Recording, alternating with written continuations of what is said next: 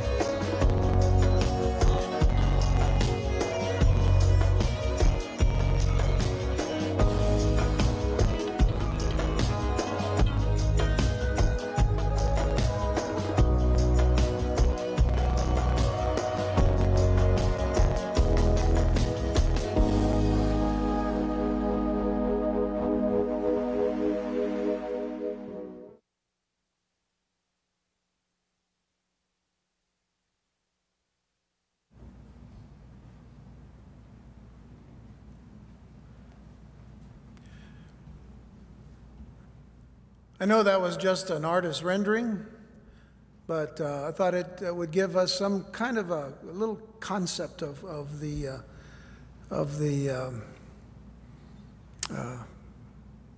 area of what we call Ezekiel's temple, but this is the Messianic temple. And besides, I really like that little Israeli groove. It was kind of cool. But some of the dimensions were just a little bit off, mainly because of the conception of the cubit, as we talked about last week. The length of the cubit and the long cubit, including the handbreadth. So the handbreadth was only 2.9. It says 2.9 inches, but that's if you measure from here to this way. If you go the other way, it's a little longer. That's why we said 2.5 feet, or 10.5 feet is the long cubit. So, or the long reed, I should say, which was made up of 10 cubits, right? So we'll get it. We'll go back and we'll see it. It's in our text. All right, so what we need to do then is continue on, but there was one more thing that I wanted to add to our study this evening, and that was the understanding of the importance of the temples that have been given to us in the Scriptures.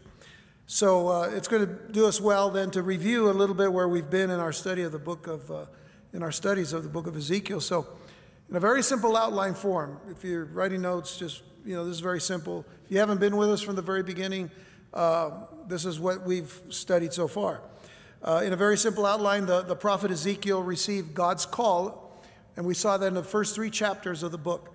So the first 3 chapters deals with Ezekiel's call to the ministry of prophesying to the people that were in captivity, the things that God wanted them to understand as to why they were there, and also how he was going to restore them eventually. But his call is in the first 3 chapters. Chapters 4 through 24 deal with the condemnation and the judgment of Jerusalem for their rebellion and disobedience of God. So that whole section from 4 to 24 deals with that, with condemnation and judgment. So it talks about the reason why they're in captivity. Chapters 25 through 32 outline the consequences that would come upon the enemies of Israel. So the Lord wasn't just saying, I'm just going to beat up on my people and that's it. No, there was a very good reason why they were being judged, but at the same time, God was not going to let off anyone who was coming against them. So there are going to be consequences upon the enemies of Israel. And while chapters 33 through 48 present the climactic goal of God's prophetic plan for Israel, we want to break that passage down a little further so we can understand it this way. So the goal of God's plan begins with the fact that in chapters 33 and 34, he speaks about the return of God's people to the land. So again, that's an encouraging thing. The prophet was to give them an encouragement that they were going to go back to the land. The prophet Jeremiah talked about it in Jeremiah 29. Certainly Isaiah talks about the restoration of the nation of Israel.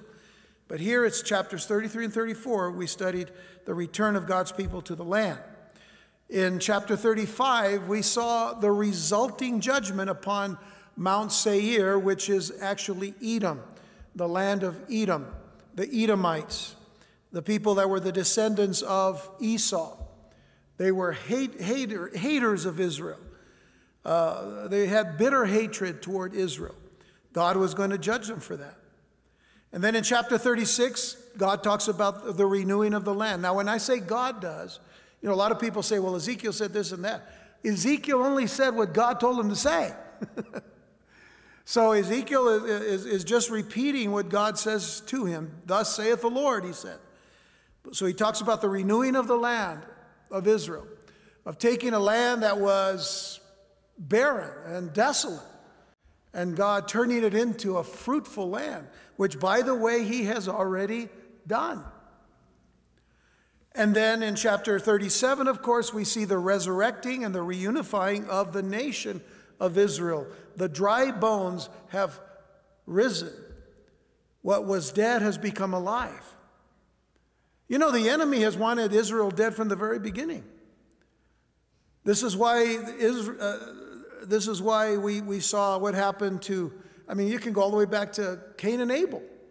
And what Cain did to Abel, Abel being would have been the source, actually, of the Messiah. Eventually, it would be Seth. But the point being that from the very beginning, the devil has wanted to cut off the seed of the woman, which he was told directly by God in Genesis chapter 3 was going to come because of the sin that he caused upon the land and upon the people. So Israel was going to resurrect. And then that's chapter 37. Then in chapters 38 and 39, of course, we call those the Gog and Magog war chapters, but we want to call it the revealing of God's protective power over Israel. The revealing or the revelation of God's protective power over Israel. These nations are gathered together against Israel. They're going to come against Israel. God is going to destroy those nations that come against his people. And then lastly, the restoration of worship in Messiah's temple, which is what chapters 40 through 48 are all about. So that's pretty much a rundown of where we've been and where we're going. But one of our main objectives in the study of this last portion of the prophecy of Ezekiel is to prove that the building of the temple is not allegorical. The building of the temple is not symbolic only of the church. It's not symbolic of the church at all in this particular case.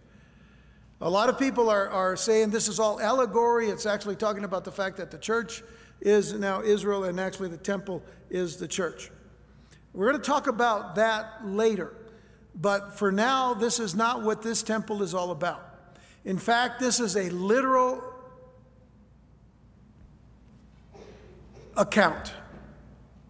And we talked about that last week because we went all the way back to chapter 1, where we saw dates given to the visions that Ezekiel received of God.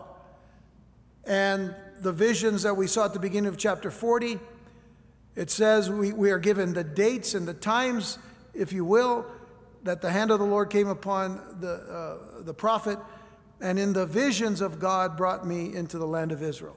So all of these are significant because they're telling us that God, by the very use of dates here, telling us when these things are happening, are pointing to something that is yet to come. So the use of time as far as date setting here goes, it is to show us and to prove us that the building of the temple is not symbolic. It is not an allegory. It is, in fact, a real temple that's going to be built.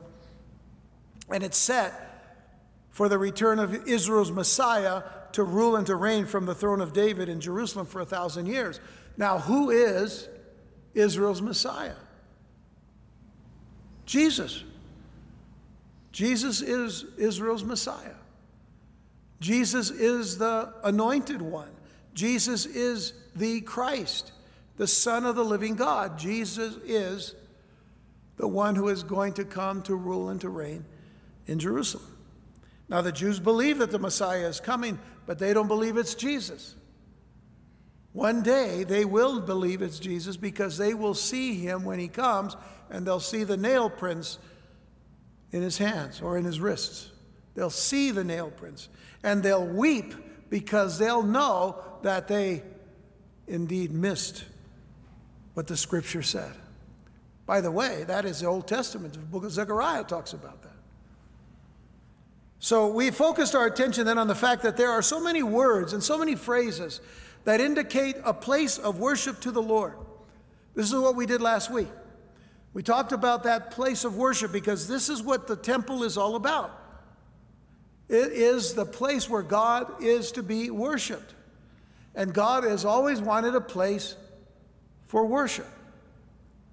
We've used the term tabernacle, the term temple. We talked about the number of times that these words have been used throughout Scripture. I'm not going to go through that list again. Tabernacle, temple, temple of the Lord, temple of God, holy place, the most holy place, the mountain of the Lord, the house of the Lord, the mount of the Lord, and the holy mount, which is interesting because the holy mount is used both by the Jews and by the Muslims. Today, the Temple Mount that is in Jerusalem is right now overseen by Arabs, and it's overseen by Islam because of the two structures that are on the Temple Mount, the Al-Aqsa Mosque and the Dome of the Rock Memorial. It's not really a mosque. That's the gold dome that you oftentimes see in pictures. They will call it the Holy Mount. The other word that we used and have used and will use tonight is the word sanctuary. Sanctuary. Remember I said last week that sanctuary is we have misused the word sanctuary in our day and time. Sanctuary is a place, where, as it has been said, a lot of people say this is where the illegal aliens can go and be safe, But that's not what sanctuary means. It has the root of being holy, a holy place. A sanctuary is a holy place. We call this room the sanctuary. Why? Because we gather in it to worship our God. And it should be holy, just as we should be holy when we come in to worship the Lord. The sad thing is that many in the church today are seemingly following the lead of the Islamic world in denying, listen carefully, in denying the presence of a Jewish temple on the Temple Mount, or the Holy Mount, as it's called by both the Jews and the Muslim. But there are people in the church today that are moving in the direction of being sympathetic toward the quote-unquote Palestinian cause. But nobody can ever say that they're a true Palestinian, because nobody knows what a Palestinian is. It was a made-up word for a made-up people. Yes, they are Arabs, and they are living in the land today. But the fact of the matter is, the people that are running the propaganda campaigns, they continue to say that Israel is the aggressor, Israel is the oppressor, Israel is the ones that are causing all the problems in the Middle East. When time and time again we have seen that Israel is the nation that is helping people if they need help. But if they get attacked, what are they going to do? They retaliate.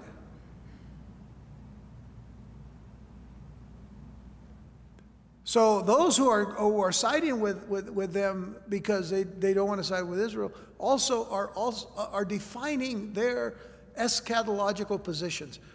That's a fancy word for their end-time positions.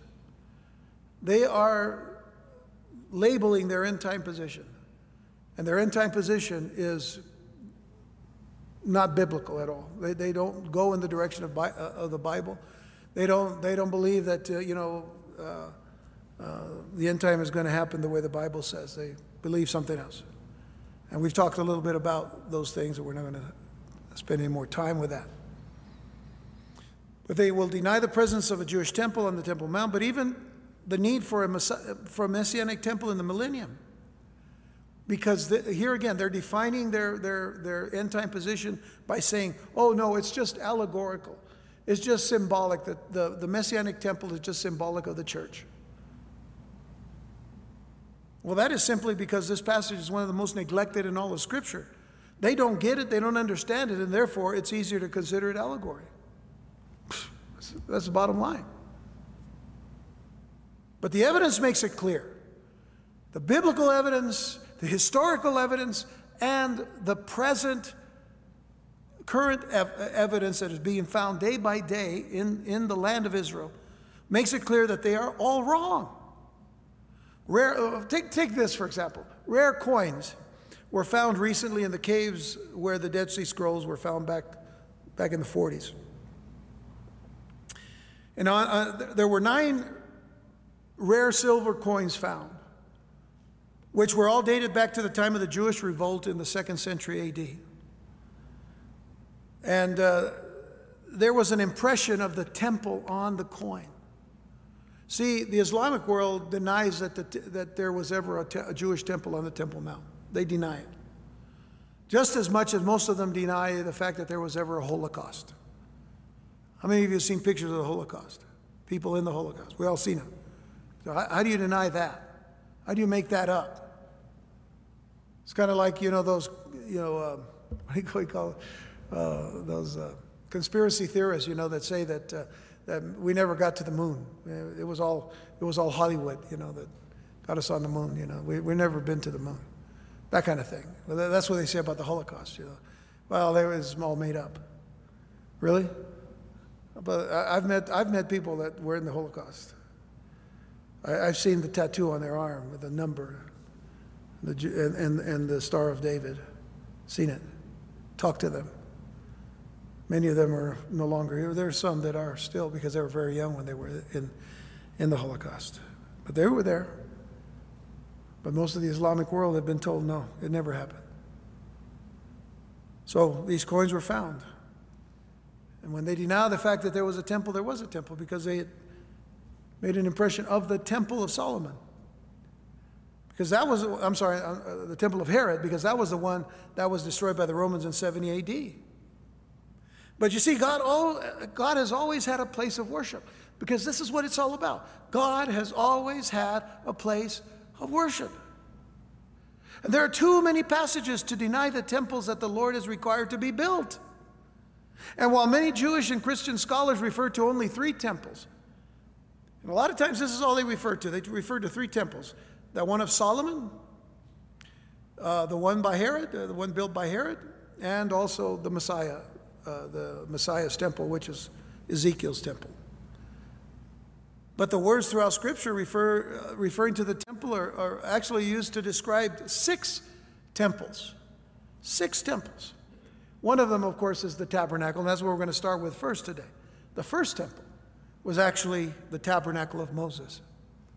It was, in fact, the type for the following temple, and the type of the temple that was given by God, instructed to Moses as to how to build it, what to build it with, and when to build it, and where to build it, and where to assemble it, and when to assemble it.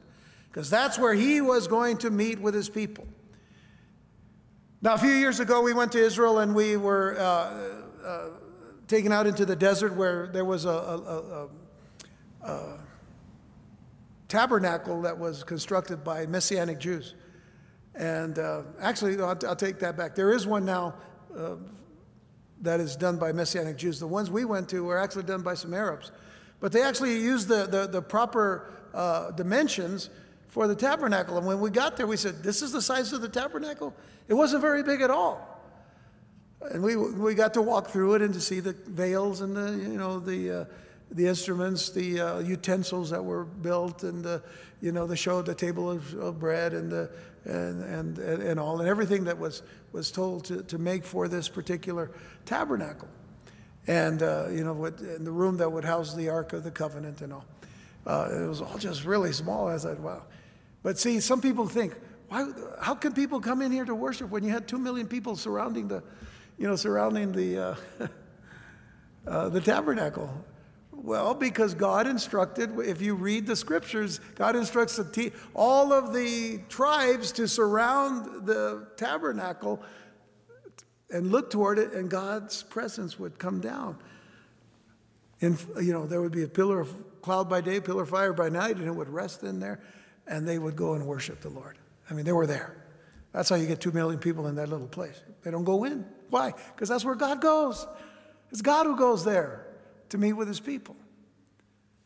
The same thing is with the temple. Well, we don't think about that. Well, the temple is a lot bigger, yeah, but still, you can't get all the Jewish worshipers to come and go inside the temple. Who gets to go into the temple? It was instructed that the priests go into the temple. So, you see, we have to get out of this kind of awkward thinking. Anyway, the first temple was the tabernacle of Moses. And we're told in Exodus 15, verses 17 through 18, it says, "Thou shalt bring them in and plant them in the mountain of thine inheritance, in the place, O Lord, which thou hast made for thee to dwell in the sanctuary, O Lord, which thy hands have established. The Lord shall reign forever and ever." So there is reference there of a place that they would worship the Lord. It would be the sanctuary. In the sanctuary, O Lord, which thy hands have established. Well, the Lord actually gave to Moses the instructions for the construction of the tabernacle in Exodus chapters 25 through 40. So from 25 to the very end of the book of Exodus, God gave all the instructions about the tabernacle. But in Exodus 25, verse 8, listen to this. It says, and let them make me," this is God speaking, "let them make me a sanctuary that I may dwell among them." Let them make me a sanctuary. Speaking to Moses, let them make me a sanctuary. Let them make me a holy place where I may dwell among them.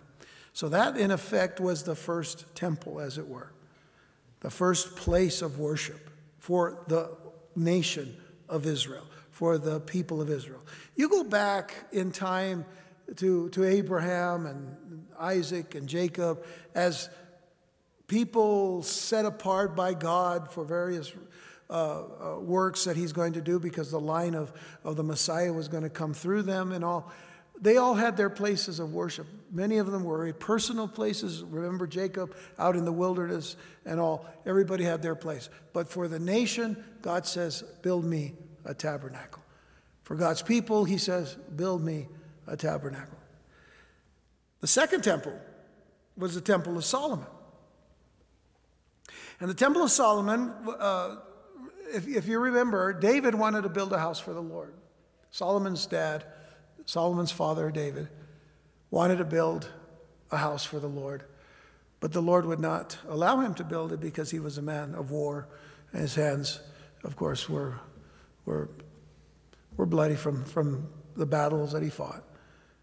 Solomon, Shlomo, is from peace. So, what a perfect person to be the one assigned to build the house of the Lord in Jerusalem, or in the city of David, as it were.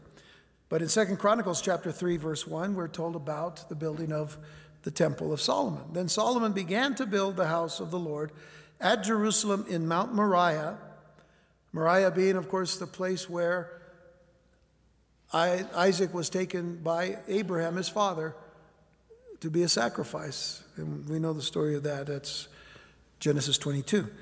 But it says he went to build the house of the Lord at Jerusalem in Mount Moriah, where the Lord appeared unto David his father, in the place that David had prepared in the threshing floor of Ornan the Jebusite.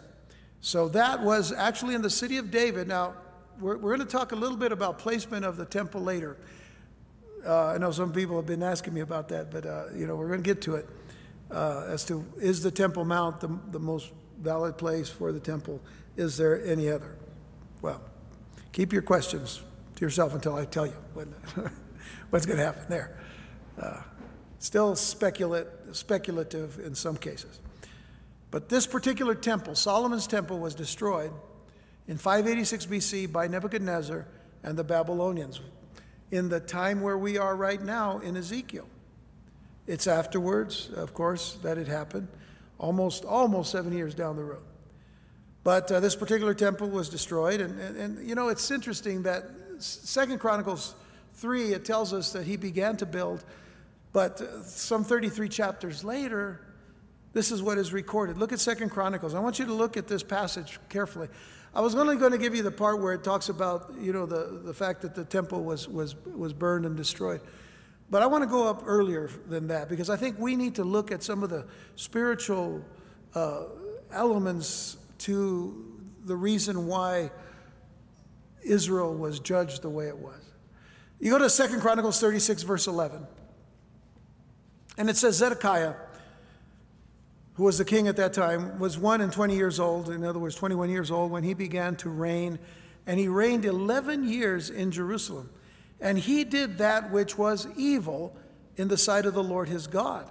Now stop there for a second and think about that. Here's a king that's supposed to be one that is there because he's in the line of David, as it were, and he needs to be there to listen to God, to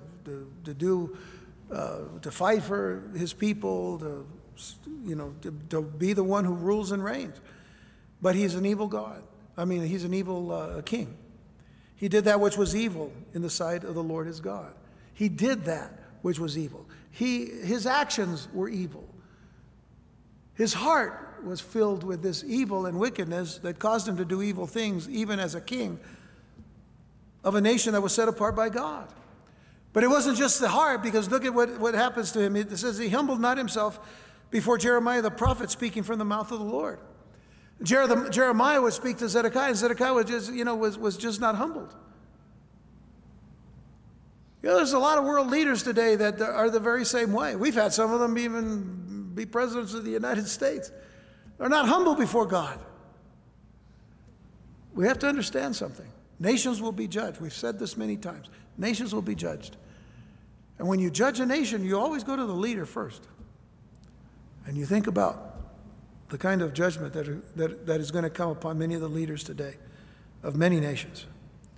And it says, and he also rebelled against King Nebuchadnezzar. So this guy was not just arrogant toward the prophets of God. He was arrogant toward his own enemy. And he rebelled against King Nebuchadnezzar, who had made him swear by God. But he stiffened his neck. What does that tell us? He was a backslider. And he wouldn't go forward. He just, he stiffened his neck, hardened his heart from turning unto the Lord God of Israel. In other words, I'm in trouble, this nation's in trouble, but I'm not going to God. Whew. That's pretty strong language there. Moreover, all the chief of the priests and the people. So now you got the chief of the priests, the people that are in charge of the priests, and the people that follow along. The priests say something, oh, they're going to do it, right? The chief priests and the people transgressed, it says, very much after all the abominations of the heathen. Well, if the priests are doing it, I guess we can do it too. Polluted the house of the Lord. They polluted the house of the Lord, which he had hallowed in Jerusalem. And the Lord God of their fathers sent to them by his messengers, rising up betimes, which means they rise up really early and sending, because he had compassion on his people and on his dwelling place. He continued to send warnings early to the people, warning them to get right with him. But they mocked the messengers of God. They mocked them. People today who preach the gospel of Jesus Christ get mocked all the time for preaching the love of Christ, for preaching salvation in Jesus, and despised his words, and misused his prophets until the wrath of the Lord arose against his people, till there was no remedy. What does that tell us about God? How patient God was until he was patient no more. And therefore he brought upon them the king of the Chaldees, that is the Babylonians, who slew their young men. Listen, this is the kind of heart that Nebuchadnezzar had. He slew the young men with a sword. Where? In the house of their sanctuary. In the house of their sanctuary. And had no compassion upon young man or maiden, old man, or him that stooped for age. He gave them all into his hand. It was a slaughter. And all the vessels of the house of God, great and small, the treasures of the house of the Lord, and the treasures of the king, and of his princes, all these he brought to Babylon. And they burnt the house of God, and brake down the wall of Jerusalem, and burnt all the palaces thereof with fire, and destroyed all the goodly vessels thereof. Yeah, the enemy of God, the heathen. God was going to judge Babylon in a mighty way for the way that they treated Israel. But Israel was judged because they were wicked as well. They had become wicked. They had turned from God. So it's very sad that what began as a good thing, the Temple of Solomon, what began with a good heart. And remember, Solomon himself had his times of getting away from God and doing the things that pleased him more than anything else. All those wives and concubines that he had. Making all kinds of compromises with other nations because of that. And it was just setting up Israel for a tremendous fall. So what began as a good thing ended in a very bad way. So Israel goes into captivity, and after the time that was prescribed by God for his people in captivity, came another temple. This is the third temple. That is the rebuilt, restored temple. And let me just say that much of that temple was just put stone upon stone, whatever they could do. It wasn't a beautiful place, but they had the desire to have a temple because that was what God wanted, was a temple. So this God would meet with his people, have a place of worship. And there were good people that began that project, as we'll see in just a moment. But this temple, this restored, rebuilt temple, was built after Judah's captivity in Babylon, and according to the proclamation of the proclamation and protection of the king of Persia. And I should say kings of Persia, not just one king. The first decree actually came from Cyrus, the king of Persia.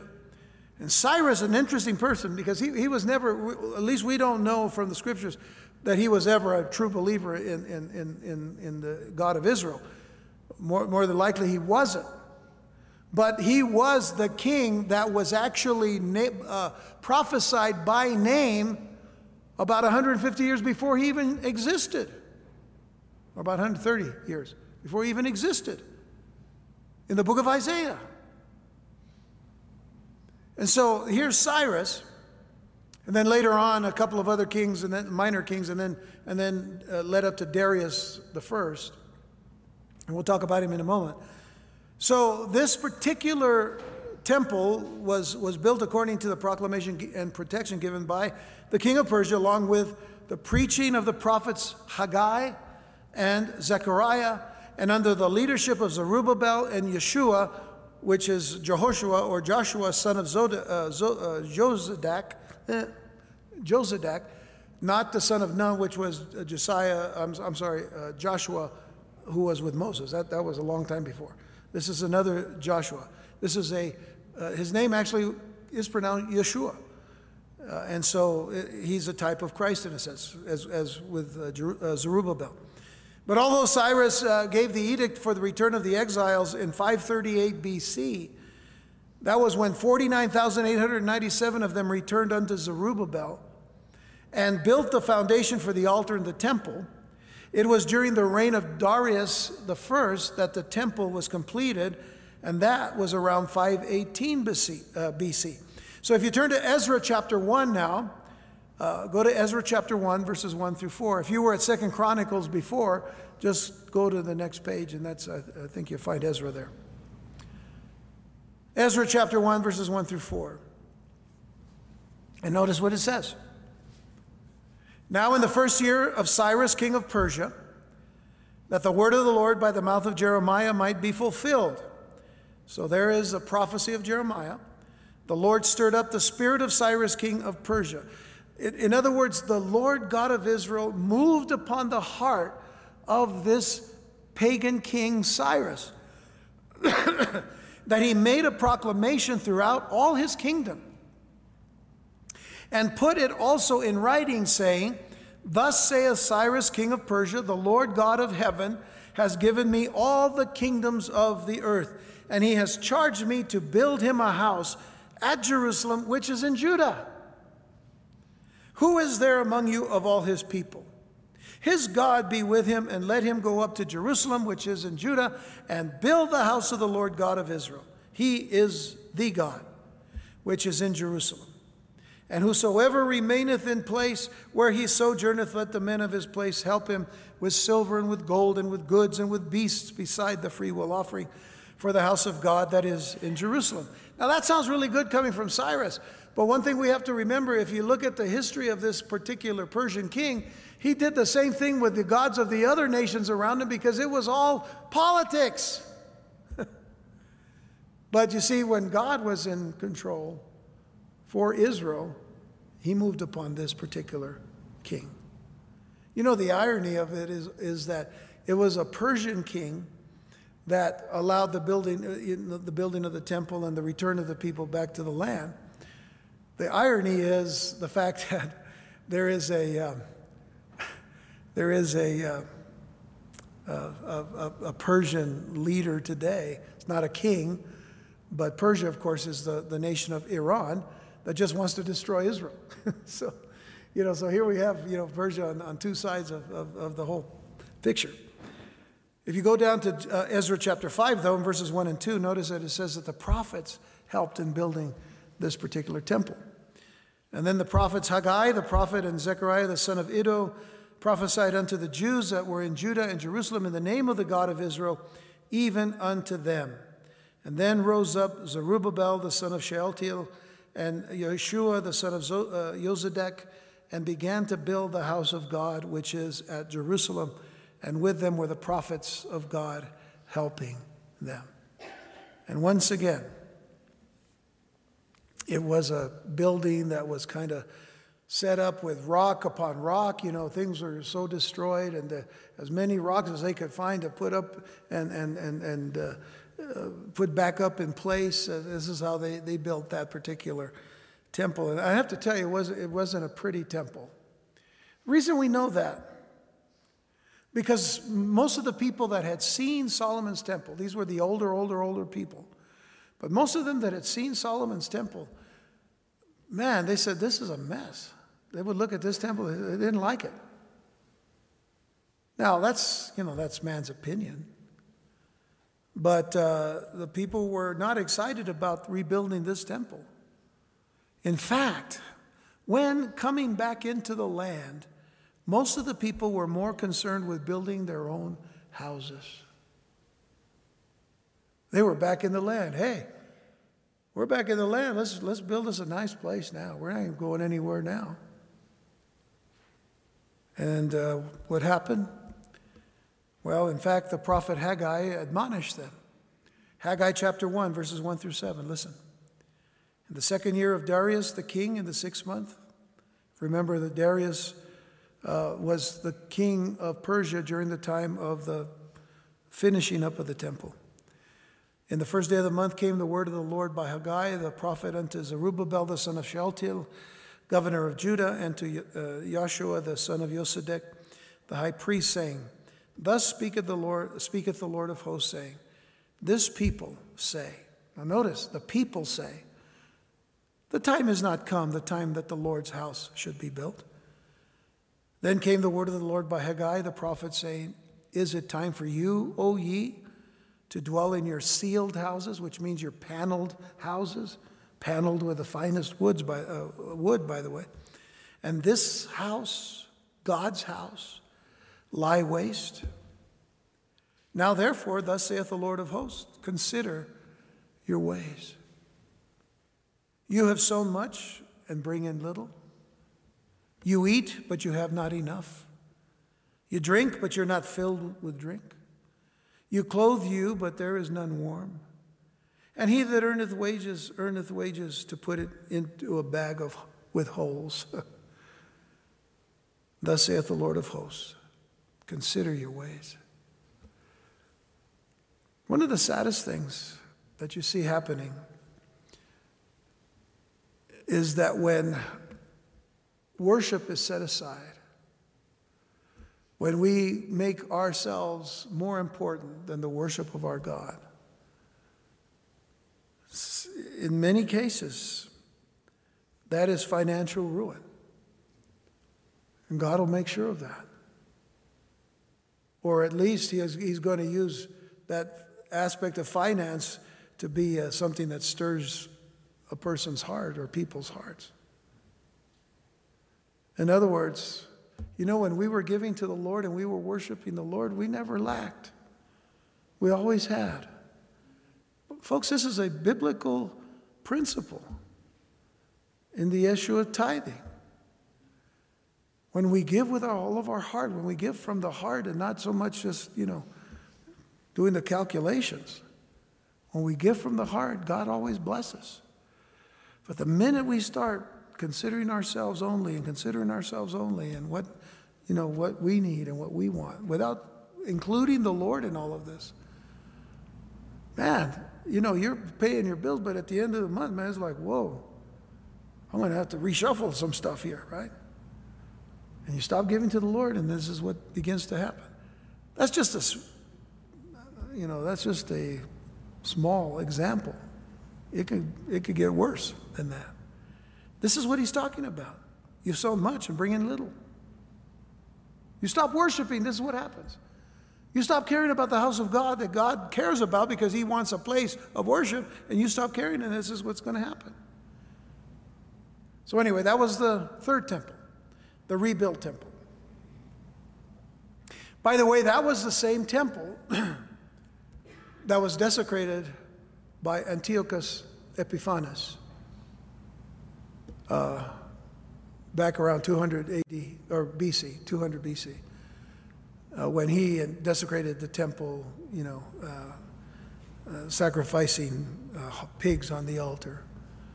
And of course that awakened the Maccabees, and Judas Maccabeus to lead a revolt against them. And of course, that's when the festival of Hanukkah comes about, and the burning of the candle for 8 days in the temple with only 1 day of oil. That was a miracle of God. Another time we'll talk about that. And then there's the fourth temple. The fourth temple was Herod's temple. The temple usually referred to as the second temple, but it's really the fourth. Built by Herod the Great, beginning around 20 or 19 BC. This was the temple in the time of Jesus' earthly ministry. And obviously it was a magnificent, magnificent building, much bigger than the Temple of Solomon in some cases. More elaborate, more ornate, a lot more gold was set into it. Herod considered himself a great builder, and I guess people would tell him that, because if you didn't, you'd probably cut your head off. But anyway, he just, wanted to hear he was just a great builder. He was the one who built Masada, and his great palace out there in the desert and whatnot. But this temple was the one that Jesus saw in his earthly ministry. And it would also be the one that would be destroyed in 70 AD, just as Jesus predicted. He predicted it in Matthew 24, verses 1 and 2, when it says that Jesus went out and departed from the temple, and his disciples came to him for to show him the buildings of the temple. And Jesus said unto them, See ye not all these things? Verily I say unto you, there shall not be left here one stone upon another that shall not be thrown down. And we know that that particular temple, as well as the city of Jerusalem, was completely laid waste. But the temple, there was not one stone left upon another. And since then, no temple has been built, and no temple has been rebuilt. But the scriptures are clear that there will be a fifth temple. There will be a fifth temple. The temple that the Jews are hoping to build soon for the coming of their Messiah. But you see, they want to build a temple. We don't have enough time to talk about the Temple Institute, but for those of you that have been to Israel and have been to the Temple Institute, you've actually been there for the presentation from what's called the Temple Mount Faithful. And these are the ones that are busily preparing for the building. As soon as they have the go-ahead, they're going to build a temple. This is the temple I'm talking about that we're going to find out may be or may not be on the Temple Mount for various reasons. And again, we're going to kind of reserve that for a little later. But if the fifth temple is anything, it is the tribulation temple. It is the tribulation temple. The temple that is at the center of everything happening during the 7 years of tribulation that the Jews will have to go through, the last 7 years of judgment for Israel. And there's a major dilemma in considering this temple as a holy place, because in effect it's not the temple of Messiah. But as I said, groups like the Temple Institute have already undertaken and made most of what will be used in the temple, all the furnishings, utensils, garments. They actually constructed a menorah for the temple already. It's made of pure gold, and it had a pretty high price tag to it. It sits right outside of these steps that are facing the Temple Mount, coming from the Temple Institute. And as you're going toward the Temple Mount, it's encased in a bulletproof casing, and of course there's guards around it all the time. But they have it there waiting to, for the temple to be built. But I want you to first consider what we read in Revelation chapter 11, verses 1 and 2. Revelation chapter 11, verses 1 and 2. Now this is the chapter that is presenting to us the two witnesses that are going to prophesy 1,260 days. And we don't have time for talking about the two witnesses, but it's the first two verses of this chapter that are of importance. John is speaking. He says, "There was given me a reed like unto a rod," just like the reed that we talked about that Ezekiel saw measuring the temple in his vision.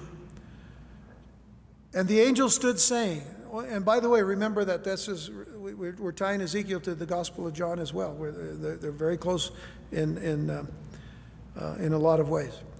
But the angel stood saying, "Rise and measure the temple of God and the altar and them that worship therein." Now notice what he told him to measure. Measure the temple of God and the altar and them that worship therein. But notice verse 2, "But the court which is without," the word without in the King James means outside. Within and without. You can be within, which is inside, or without, which is outside. So without here is the court which is without or outside the temple. The outer court, in other words, leave it out. Don't measure it. Measure it not. For it is given unto the Gentiles, and the holy city shall they tread underfoot 42 months. That's going to be the second half of the tribulation period. The Gentiles today are on the Temple Mount. As we mentioned, the Arabs have the control of the Temple Mount because of the Al-Aqsa Mosque and the Dome of the Rock. So this is one of the things that the scriptures are pointing to that we need to be aware of. The temple is one that is crucial to the end time prophecies of Israel being completely finished with their 490 years of judgment.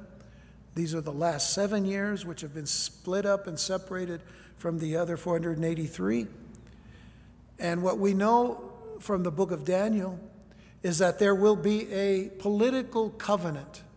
There is going to be a political covenant made in the future that will allow a place for Jewish worship on or near the Temple Mount to be shared. And of course, we know with whom. I just talked about it. But that covenant is in Daniel 9:27, and I want you to follow along with me. We're going to close with this here.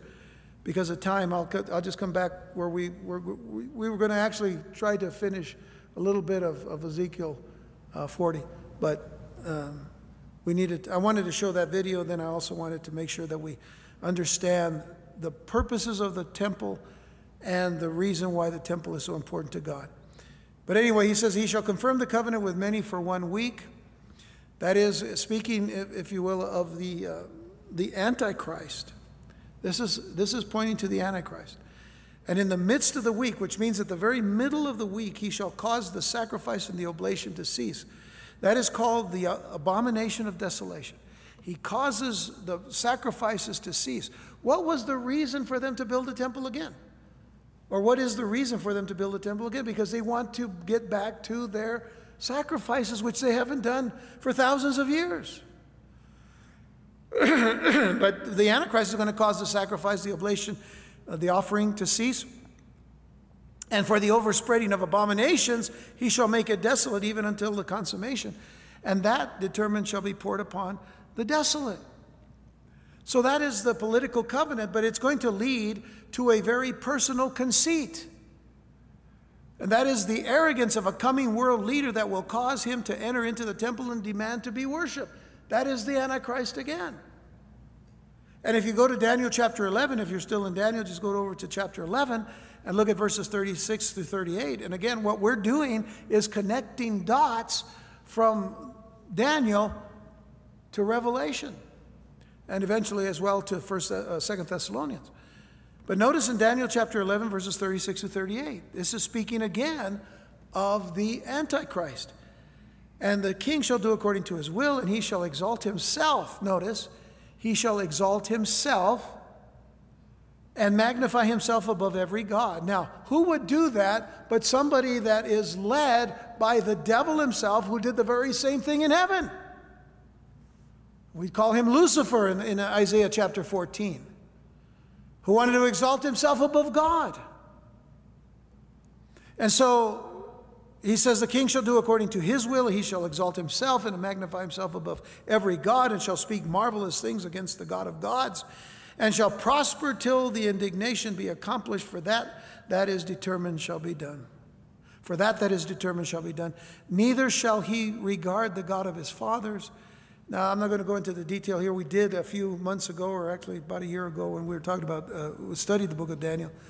Nor the desire of women, which does not make him a homosexual, but it kind of reveals a little bit about his religion, by the way. Nor regard any God, for he shall magnify himself above all.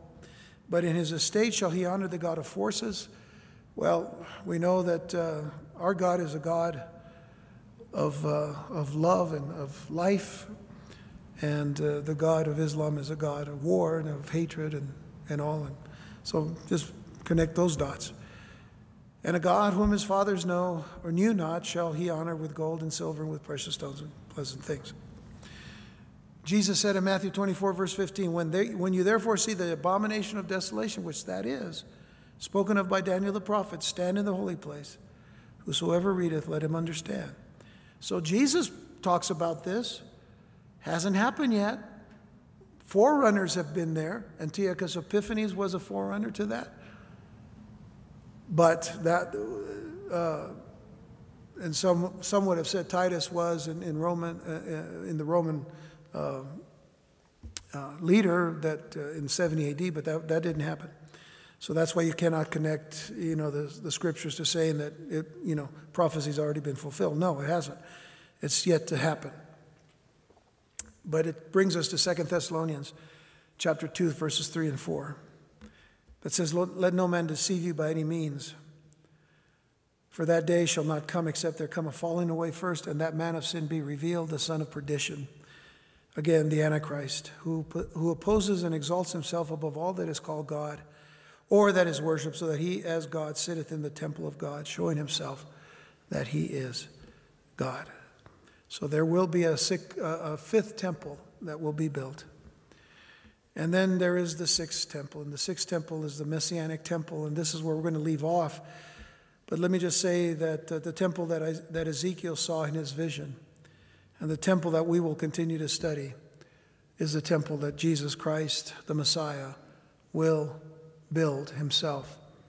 And what we're going to talk about next time, and starting from here on, we're going to do our best to finish through the next 3 chapters as quickly as possible, because that video is supposed to help a little bit, giving us a little bit of an idea. But what we're going to deal with more than anything is the fact that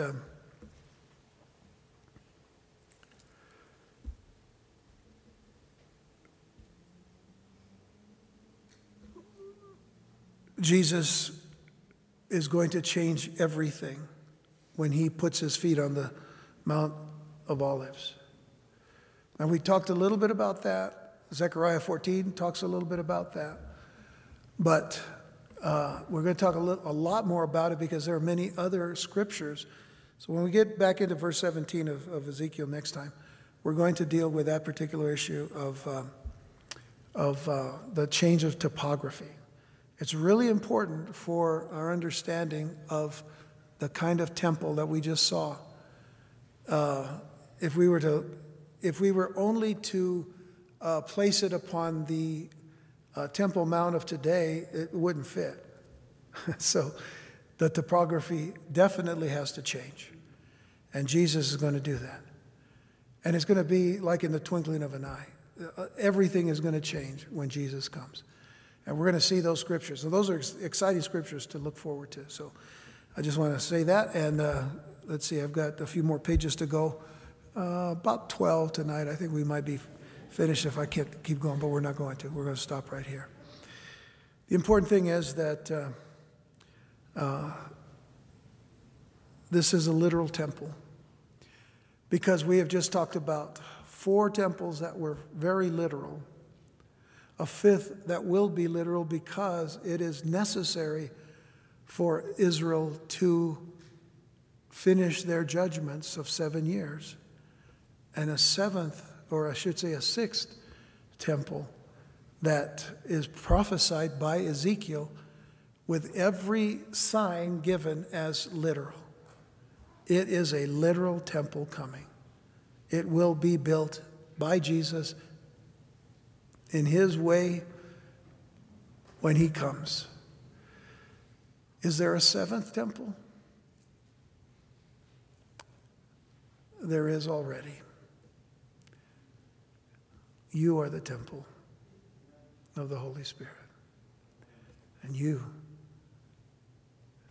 need to purify that temple every day and worship every day in your heart unto the Lord. The church, in fact.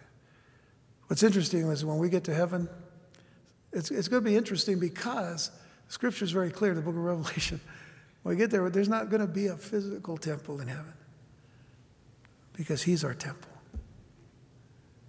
But today, we're the temple. The Bible says very clearly, you are the temple of the Holy Spirit, and uses that word very clearly.